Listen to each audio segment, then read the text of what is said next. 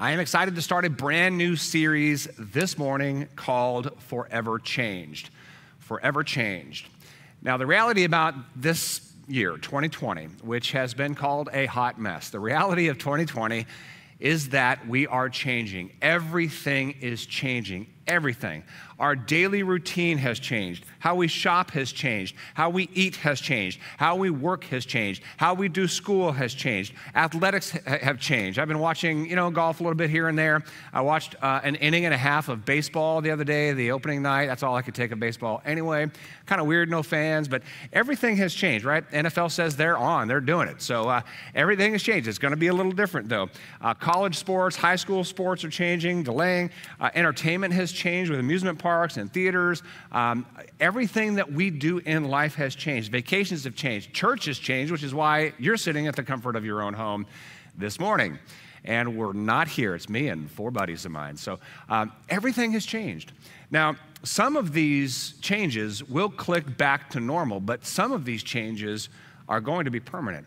And that's what we're going to talk about during this series, about 6 weeks, on what is permanently changing because of these troubled times that we're in. What is permanently changing? And what we'll see from the scripture is that we are designed for change. We're designed for trouble. Not to just be overwhelmed by trouble, but to be changed by trouble for the good and forever. So it is really going to be a great series. Hope you're with us, and please share this with all your friends and family and neighbors. Here's something that we're saying a lot around here, around Rancho. We won't get back to normal, but we will get back to better. We're saying this constantly around here. We don't really want to get back to normal, because if we get back to normal, this whole 2020 season that we've gone through would have been for nothing. That normal is now irrelevant. We have grown past the normal of the past because of this pandemic and racial tensions and election turmoil and all the things that we're experiencing in 2020. We need to grow past what was previously normal into a better future. And so we don't want to get back to normal. We want to get back to better, and let that be true of us, and let that be true of our families. Let that be true of our church. Let that be true of our nation. We want to be changed for the good through this trouble, and we want to be changed forever. But here's the thing about change. Even that word might stress some of you out. Some people do not like change. It makes people very uncomfortable, because change, for some, feels like insecurity. Human beings love to be in control, and we're never in control, but we love the sense of being in control. We like to pretend we're in control. And so when things change around us, whether it's disease or politics or tensions in the streets, we didn't cause any of that. We didn't do any of that. It's just happening, and the results of what's happening impact our lives. And so through no real fault of our own, things are changing around us. Everything is changing, and so we feel out of control. So we feel insecure, and we can feel anxious, and we lash out in anger or tantrums or hurtful words. And so the sense of being out of control really is the feeling that comes from change for so many people. But some people are okay with change. And if you know me at all, you probably wouldn't be surprised that I actually like change, and I like to create change. Hopefully not always change for the sake of change, but purposeful change. Now, if you were to ask me why I like change, I would give you an answer that is true, but not the whole truth. So let me give you the half-truth answer first. Why do I like change? Well, I like change because I like to think that change can make us better.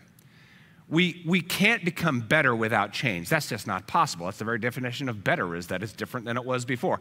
So I like to think that I'm on a journey of being better, whether it's as a husband or a father or a leader or a pastor, a better church, building a better school, a better rescue mission. Everything I do, I'd like to get a little better at. And in order to get better at that, there's got to be intentional change. The reality is nothing can get better without change. We can't get better without change. The things that we influence can't get better without change. Our family can't get stronger without change. So let's embrace change, because nothing can get better without it. For those of you who are in business, you might have heard the word Kaizen, or you might even use it in your business. Kaizen is a Japanese concept of Kai and Zen. It means change good, or change for the good. Now, the Kaizen whole process is constant improvement. Constant change to bring constant improvement. And so the idea behind Kaizen is that if a company in particular, if a company never changes and just kind of rests on their laurels and, hey, we got a good product and good people, let's just keep doing the same things, and never intentionally improving, at some point, especially in today's world, they'll become irrelevant in half a minute, right? And so there's got to be this constant change towards constant improvement, right? And to embrace that.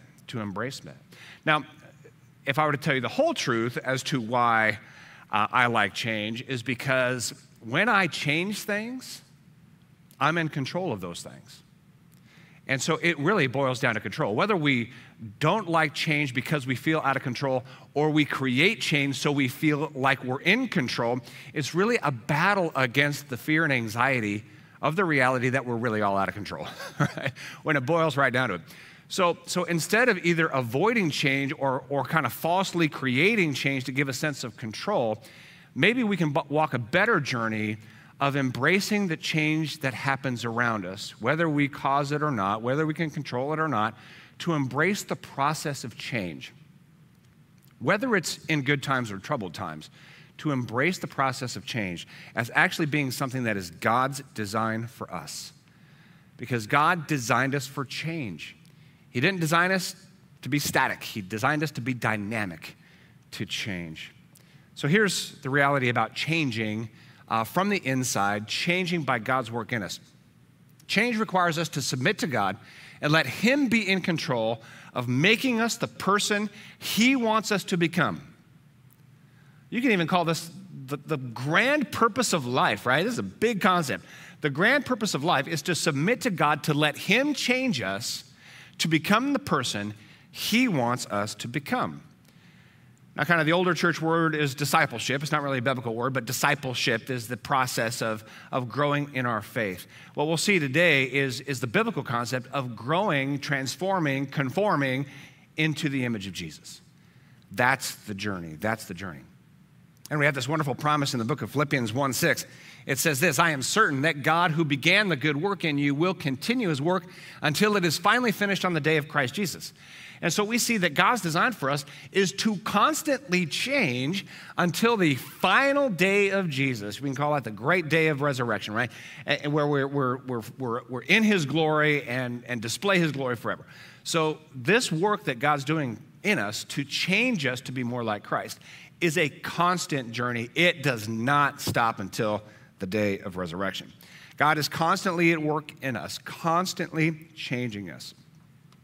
Now, the disciples were often not very cool with being changed by Jesus. In fact, we see a lot of the interactions between Jesus and His disciples, and they want to stay put. They want to enjoy what they've got. They want to enjoy their traditions, and they don't want to move. And so Jesus is often moving them and prodding them, and sometimes by confrontation, sometimes by putting them in uncomfortable situations. One of the most famous is the foot washing. When Jesus, in His last hours, gathered His disciples together, and they were celebrating the Passover feast. This is a very sort of high formal feast, the centerpiece of the Hebrew culture.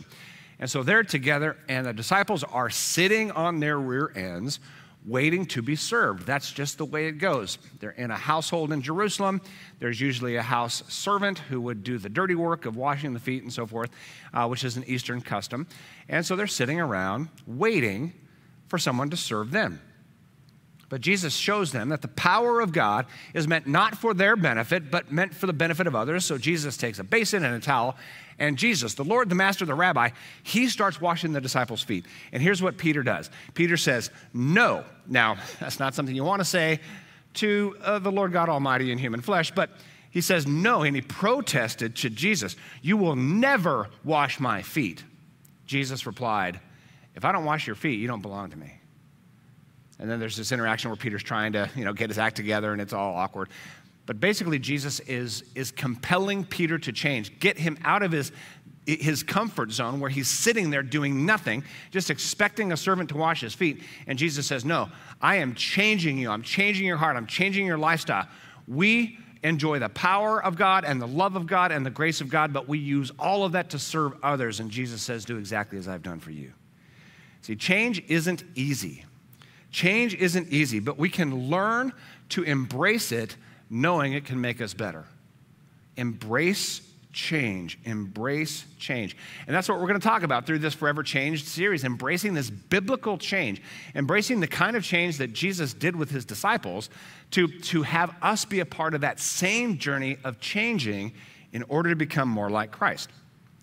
Now, I'm going to give you a little bit of a new idea. It's not a new idea in terms of something out of the blue. It's fully scriptural, but we don't think of this in these terms. The process of changing is what the Bible calls salvation. Dramatic pause. This process of changing is what the Bible calls salvation. Now, some of your heads might be spinning right now, so hang on a sec. If you were born and raised in church, you probably think salvation happened in the past. We say things like, I was saved.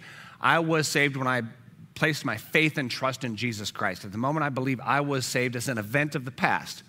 And that's partially right. The scripture does include passages that say we were saved in the past when we placed our faith in Jesus Christ. That's part of it. We also think of salvation maybe as something in the future. We will be saved maybe when we die and go to heaven. So a lot of our thinking has the bookends. I was saved when I placed my faith in Jesus Christ so that I can go to heaven when I die. So there's a moment of belief and a moment of death, and in between, what is that? Well, for a lot of people, it's about kind of maybe waiting around and maybe some Bible studies, go to church, whatever. But there's not a lot of purpose here. We were saved as we said that prayer, believed in Jesus so that we can be saved when we die and go to heaven. But in between, what is this? Well, that is salvation as well. It's salvation as well. This whole process of changing to become more like Christ is salvation. 1 Corinthians 1:18. The message of the cross is foolishness to those who are headed for destruction, but we who are, get this, being saved. We're being saved. We know it's the very power of God. Now, that's an interesting concept, and it's not just in 1 Corinthians. It's in Romans. It's many places in the scripture, this concept that there is a journey, there's a process, a saving work of change that goes on in every one of us. That's the concept of being saved, being changed. We can put it this way. Being saved is the process of changing in order to become the person God wants me to be. That's my personal salvation. Yes, there was a moment of belief in the past which started this saving journey of changing to be the person God wants me to be. And yes, I will enjoy that in full forever. That's a promise of God that's in Scripture as well. But let's not neglect this very foundational reality that my change, the change that God is doing in my life right now, is the salvation process, right? For me. But it's not just for me, it's for the world. Being saved is also the process of changing in order to become the world God wants it to be. So God is saving us by changing us into the likeness of Christ. God is saving the world by changing the world to be more and more like heaven. My salvation journey is to become more and more like Christ. The world's salvation journey is to become more and more like heaven. That's God's saving work. So embrace the change. Now, when we say embrace the change in church, that could be met with some resistance. Church is not a place that easily embraces change. You may know that we're connected with a denomination. There's about 1,000 churches in the denomination, and I'm telling you, 90+% of them aren't changing anything. They're not changing anything. Because for some people, for a lot of people, church is sort of that unchanging place. Church is that predictable place where I can go and I can hear my songs and I can hear my doctrine. I can just get the comfort of not being prodded and not being challenged and to just be reminded of the things that give me peace. And listen, I want to be really clear here, especially here at the tradition service. There's nothing wrong with the Christian traditions that are timeless. In fact, this gospel, this message that we hold on to, the love of God expressed fully through Jesus, who gave his life to forgive sin and to bring us into a right relationship with God by grace and rose from the dead to ensure us that we have new and eternal life now and forever. That is an unchanging gospel message, right? We don't want to mess with that. But the whole process of becoming more and more like Christ is by definition a process of change. And so in church, we've got to learn how to embrace change, not for the sake of change, but for the sake of becoming like Christ. Very often in church circles, we don't change the music, right? The new music is unbiblical. Don't change how I view the Bible. I know what the Word of God means. Don't change my doctrine. What I was taught when I was younger is truth. My truth, I'm holding on to that, and I really don't want you to challenge that.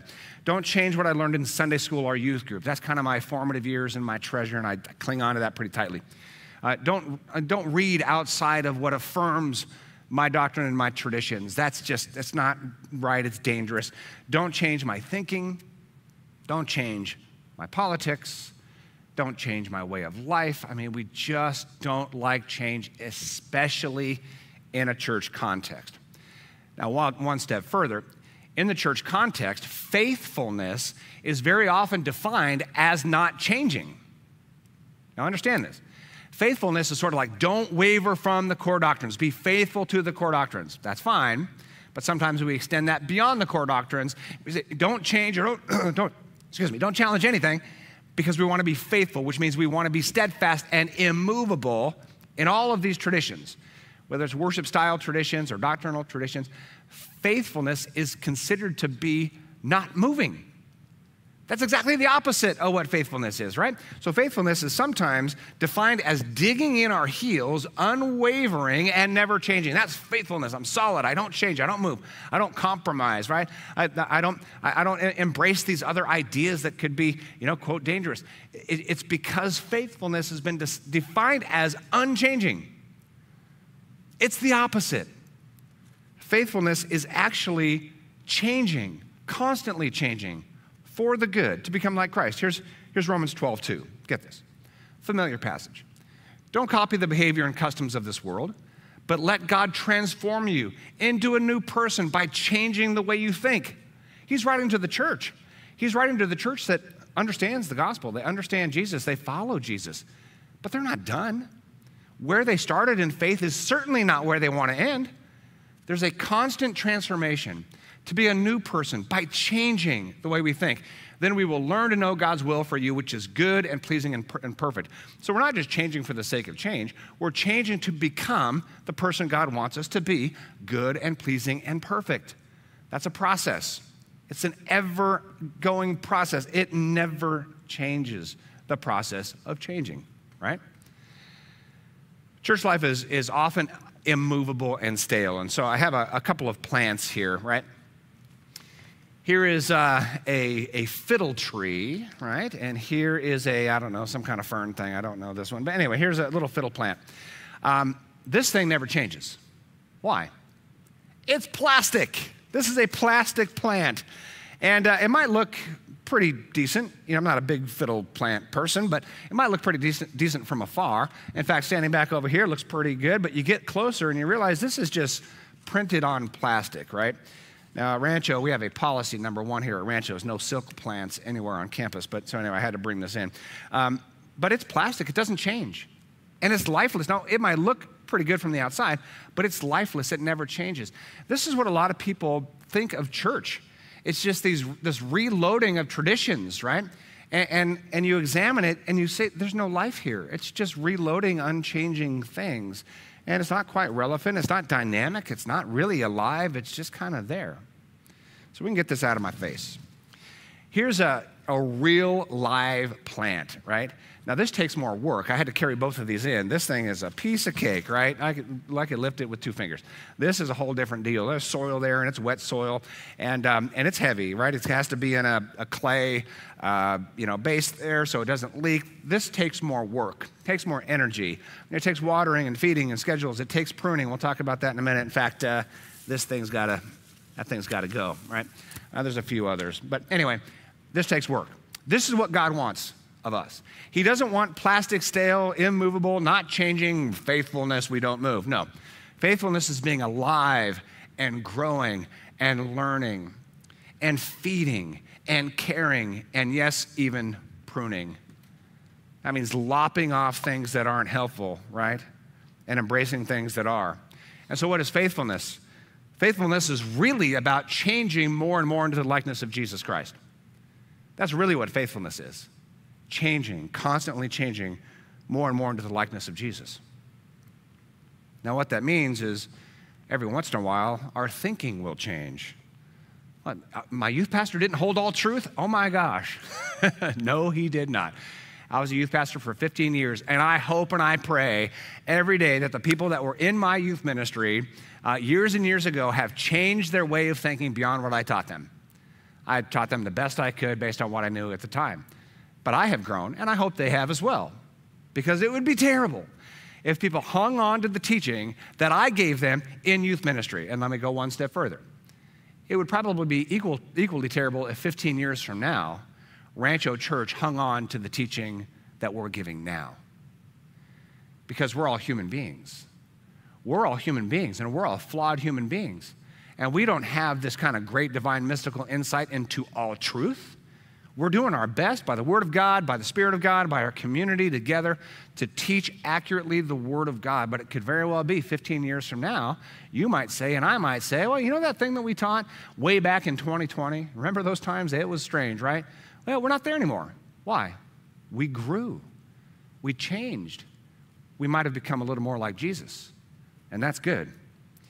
It might involve changing our theology, carefully considering what we believe and why, and not just because I learned it in Sunday school, or I learned it from my youth pastor, or my pastor says it, therefore I believe it. I mean, come on, that's immaturity. That is kindergarten, preschool type stuff. We got to change and grow beyond that, right?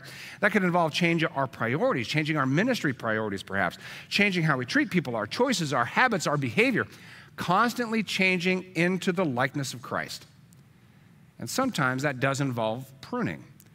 And pruning of a human being and pruning the way we think sometimes is very uncomfortable. Now, when I was 14 years old, I was hired by a gentleman who owned a grove and a beautiful house on a hill with beautiful landscaping. And as a freshman in high school, I was hired to do his landscaping and manage his grove. Now, of course, I didn't know anything. I had to be trained. Now, he was a botanist, elderly man, and so he couldn't do the work himself, so he hired me to do it, but he had to train me. And so I was trained by a botanist on how to trim a tree. That was my claim to fame in high school. Other people were athletes and jocks and whatever. I walked around, hey, who was trained by a botanist and has two thumbs? This guy, ladies, anyway. I was a different kind of person. But I was trained by a botanist on how to prune a tree. And here's one of the keys. There's several, but here's one of the keys. Pruning is not about how it looks now. It's about a long-term vision of what this tree can become. Now, if the tree is designed for fruit, then you have to prune it to bear more fruit. If the tree is designed for beauty, then you have to prune it in order for it to become more beautiful over time. Not now, but over time. Typically, after you're done pruning, it doesn't look so great. And typically, after you're done pruning, it's not bearing fruit. You trim it after it bears fruit. It doesn't look quite right now, but you pruned it in order for it to bear more fruit later, and you pruned it in order for it to look more beautiful later. It's a long-term vision. Maximum fruitfulness and maximum beauty. Now think of our own lives. Every once in a while, God needs to prune us. He needs to trim some things back. Some things that we maybe used to believe need to be trimmed back. The things that we used to do need to be trimmed back. Our way of thinking needs to be trimmed back. This is not easy, but it has to happen in order for God to build in our lives maximum fruitfulness and maximum beauty, right? Here's kind of the way you prune. First of all, you got to know the purpose. Is the purpose fruitfulness or beauty, and you prune accordingly. Look at it from a distance. You got to see the big picture. Now translate all of this in terms of God's changing work in our own life to make us like Christ. You look at the big picture, right? And then you develop a long-term plan for this tree. You can't think short-term. What's this going to look like 5 years from now, 10 years from now? You've got to look at how things grow, how trees grow in order to pick the right branches to cut. You prioritize the main trunks, right? The main trunks. And for us in our lives, our main trunks are our family and our walk with God and our work and our church and our community service, things like that. Prioritize the main trunks and don't be afraid to cut. This is the big deal of pruning. Don't be afraid to cut. When I was first being trained by Bill Mulholland, this botanist, I would cut a tree and said, done. He says, you're not even close to being done. He says, you're about 20% there. Keep cutting, keep cutting. And then he'd come back, keep cutting, keep cutting. And then he told me, I'll never forget this, and I use this quite often. He says, you ought to be able to throw a cat through it when you're done. Now, I'm not a big fan of cats, so I looked forward to that. Actually, no cats were hurt in the making of this, but he says, you ought to be able to throw a cat through a tree after you're done cutting it. Now, it might look thin for a moment, but just be patient. The change that's happening is going to be powerful. Keep cutting. And so when it comes to our faith, sometimes we got to just, where do I need to prune? Where do I need to change? Where do I need to grow? That's not easy. Not easy. And start when they're young. If you don't prune a tree within the very first year or two, it's going to get out of control, and it's hard to get that back. It's hard to prune a tree that hasn't been pruned right from the time it was very young, which is why I am so thrilled with Rancho's children's ministries and youth ministries, because we really are starting young in partnership with families to get these kids trained early. God is a God of grace and love and mercy, and he's not about, this petulant God that needs to be pleased by our obedience or good works, right? That's so immature and so wrong. It's so anti the gospel. So to train when they're young is so important. God wants us pruned. He wants us pruned. Here's something I want you to write a note on. If there's one thing to learn today, it's this: that pepper trees are of the devil. Pepper trees are of the devil. Take a note of that. Here's a pepper tree that is unpruned, and it's just a mess. It's basically a shrub. It's ugly. It's dying over here. It's just a mess. It's basically a weed, right? Pepper trees are a weed. This is a Brazilian pepper. We have California peppers, unfortunately, on our property. I didn't plant them. Again, all pepper trees are of the devil. So this is an unpruned pepper tree. It's hideously ugly. But even the most hideous tree on earth, the pepper tree, if properly trained, if properly pruned, can look pretty good. That's pretty good. That's a pepper tree that has been pruned for a very long time, right? Somebody knew what they were doing when they trained that tree, probably 40, 50 years ago. That's what God's doing in our lives. That's what God is doing in our lives. Left to our own, we're just going to be this wild weed, and it's not going to be very pretty, and it's not going to bear any fruit. But God says, embrace change, embrace change, embrace pruning. Really think and consider what in our lives, what in our thinking, what in our doctrine isn't quite aligned with Christ or aligned with the cause of Christ, and then embrace the pruning back. Because our lives will be more beautiful and fruitful if we are changed by the pruning work of God. I love how Jesus puts it in John 15, 1 and 2. He says, I'm the true vine, my Father is the gardener. He cuts off every branch of mine that does not produce fruit, and he prunes the branches that do bear fruit so that they will produce even more. God says, I want fruitfulness in this world. I want people to be alive in faith and alive in grace and to know me and to enjoy that I'm their heavenly Father. I want fruitfulness. I want people to be more like Jesus, God says, and I want the world to be more like heaven. That's his saving work. He wants fruitfulness, and so he will prune and prune and prune. There's a couple of ways to consider pruning. First of all, to embrace the vision of what we can become. This is so key. Embrace the vision of what we can become. A couple of quick verses. 2 Corinthians 3. The Lord who is the Spirit makes us more and more like him as we are changed into his glorious image. The Lord, Jesus, is changing us to be like him, into the image of Christ. That's why we were made, and that's the design. That's the big picture. Embracing the vision of what we can become. We can become like Jesus. I can become like Jesus. You can become like Jesus if we embrace this process of change, this saving process of change. Romans 8:29, he predestined us, which simply means before we were even born, we had a purpose, we had a calling to be conformed to the image of his Son, to be like Jesus. We are designed for change, to be more and more like Jesus. That's the reason we're here. To become like Jesus. You might think, gosh, that's not me. I've made so many mistakes. I'm not this prayer warrior. I don't study the Bible all the time. I've got some problems in my thinking and in my habits and in my life, and I don't know. I just can't get my head around becoming like Jesus. Well, just understand that the things of the past are the past. You're forgiven. Any failure in the future, you're already forgiven because of the work of Jesus Christ. His work covered every sin, past, present, and future. In God's eyes, you're already there. In God's eyes, you're already his perfect daughter or son. Now he's working in you to make that more of a reality day to day. So don't beat yourself up for the past. Don't even beat yourself up for the present, maybe some shortcomings now. And don't think that being like Jesus means you've got to be like your image of a pastor or image of a monk or a priest or whatever. You can be a normal person, normal family, even an abnormal person in an abnormal family, just having a job, making a living, maybe being in a marriage, maybe raising some kids, all normal stuff, but just be like Jesus as you do normal things, right? Becoming like Jesus is really fairly simple. It's about humility and selfless service to others. That's pretty much what it's about. I don't want to be oversimplistic, but when you look at the life and teaching of Jesus, even as he described himself, he says, I'm gentle and kind. The only time Jesus described himself is that he says, I'm gentle and humble.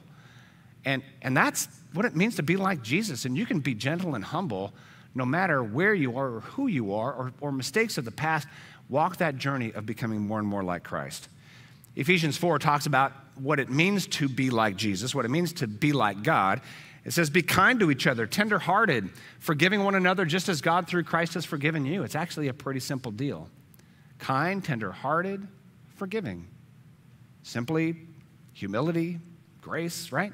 That's what it means to be like Jesus. To have that vision of what we can become and finally to embrace what needs to be cut away. There are things in our life that aren't humble. There are things in our life that aren't gentle. There are things that are in our lives that are not kind and not forgiving. Those have to be cut away. Ephesians 4, again, talking about what it means to live like God, says, throw off your old sinful nature and your former way of life, which is corrupted by lust and deception. Instead, let the Spirit renew your thoughts and attitudes, right? That's that process of change. Put on the new nature, created to be like God, truly righteous and holy. Created to be like God. This whole process of change, letting our thoughts be renewed and our life be renewed, is towards the goal of becoming like God. That means we've got some things to throw off, and that means we've got some things to put on. And don't be afraid to do a little soul searching on that. And I might encourage you to ask these 3 questions to people that know you and love you and care for you. These are very bold questions to ask. Ask your boss these questions, ask your employees these questions, maybe ask your family these questions, your friends these questions. These are questions that we actually embed in a lot of the reviews we do here with our employees. They're powerful questions. How am I most helpful to you? It's good to know, what we're adding value to people's lives. How could I be more helpful to you? What can I put on now that's going to be more beneficial to you? And here's the harder question. What should I stop doing? Are there things in my life that I should stop doing that aren't helpful to you? This is what I need to put on. This is what I need to take off. And instead of just asking in our own minds what we could put on and take off, maybe we ask other people. Ask the hard questions. What can I do to be more helpful, and what can I stop doing? What should I stop doing that isn't helpful? What can I put on to be more like Christ? What can I cut off or prune to be more like Christ? For me, over the past few years, this answer has been sarcasm and hyperbole. And all I'm saying is, hey, Jesus was sarcastic and used hyperbole. Why can't I? That's kind of tongue-in-cheek. True, but tongue-in-cheek. My sarcasm and hyperbole tends to be a little bit biting. That's not helpful to people. So I've had to walk a journey of backing that off, at home and here at church and at school and at Rancho, to embrace that change and not resist it. I'm going to close with a video you might have seen. It's kind of out there. It's pretty popular. It's a video about 2020. It's a video about this pandemic and racial tensions and politics. So there's a little political undertone in there. Don't worry about that. Please don't get offended. One of the changes we can make is to not be so offended, with every little wind that blows. But it's a 3.5-minute video, and it's really kind of cute and quaint and touching. Just embrace what it might look like if we took the troubled times of 2020 and we turned that around into changing more and more into the likeness of Jesus. Take a look. Tell me the one about the virus again, then I'll go to bed. But my boy, you're growing weary, sleepy thoughts about your head. Please, that one's my favourite. I promise just once more. Okay, snuggle down, my boy, though I know you know full well. The story starts before then, in a world I once would dwell.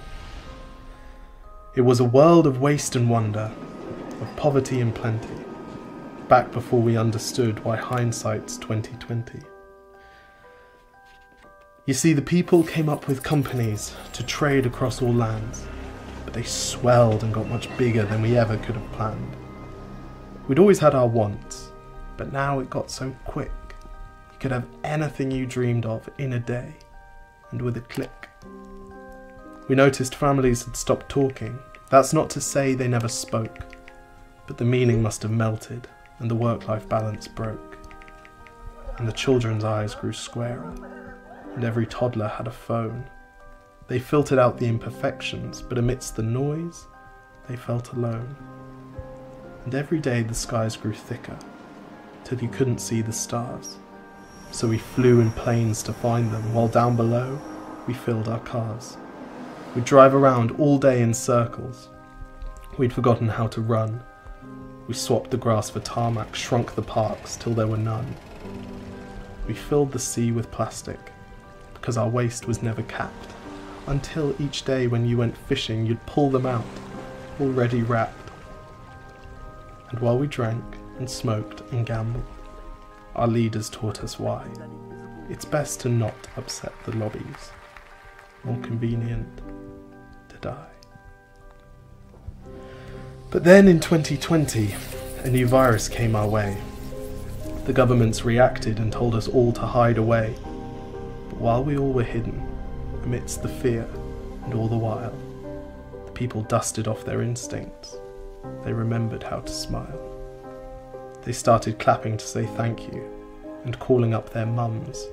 And while the car keys gathered dust, they would look forward to their runs. And with the skies less full of voyagers, the earth began to breathe, and the beaches bore new wildlife that scuttled off into the seas. Some people started dancing, some were singing, some were baking. We'd grown so used to bad news, but some good news was in the making. And so when we found the cure, and were allowed to go outside, we all preferred the world we found to the one we'd left behind. Old habits became extinct, and they made way for the new, and every simple act of kindness was now given its due. But why did it take a virus to bring the people back together? Well, sometimes you've got to get sick, my boy, before you start feeling better. Now lie down and dream of tomorrow, and all the things that we can do. And who knows, if you dream hard enough, maybe some of them will come true. We now call it the Great Realization. And yes, since then there have been many. But that's the story of how it started, and why hindsight's 2020.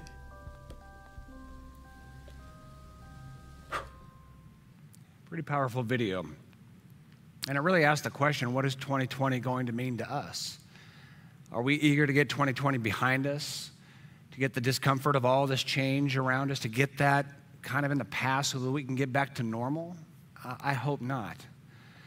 I hope what 2020 is going to mean for us individually, in our families, in our church, in our workplaces, in our nation, and in our world, we're going to be forever changed for the good, as Scripture says, towards the good and the noble and the perfect. And let that start with us. We can be responsible for how we change. We can't change everything around us, but we can change us, and we can influence our families and how our family changes and our workplace changes and our neighborhood changes and how we treat each other. It could be a wonderful season where we're forever changed for the good, even through the troubles of 2020. Let's pray. Our God and Father, we thank you for our time together in your word. We even thank you for this year that's been called a hot mess, but we know that, as James 1 tells us, we can consider it an opportunity for great joy when troubles come our way. That's a mindset that says we're going to embrace change. The things around us may not be good. The things around us may be full of sorrow, but we're going to embrace this journey and embrace this change, that we can become more and more like Christ, and the world can become more and more like heaven. In Jesus' name we pray. Amen. God bless you. Look forward to seeing you next Sunday.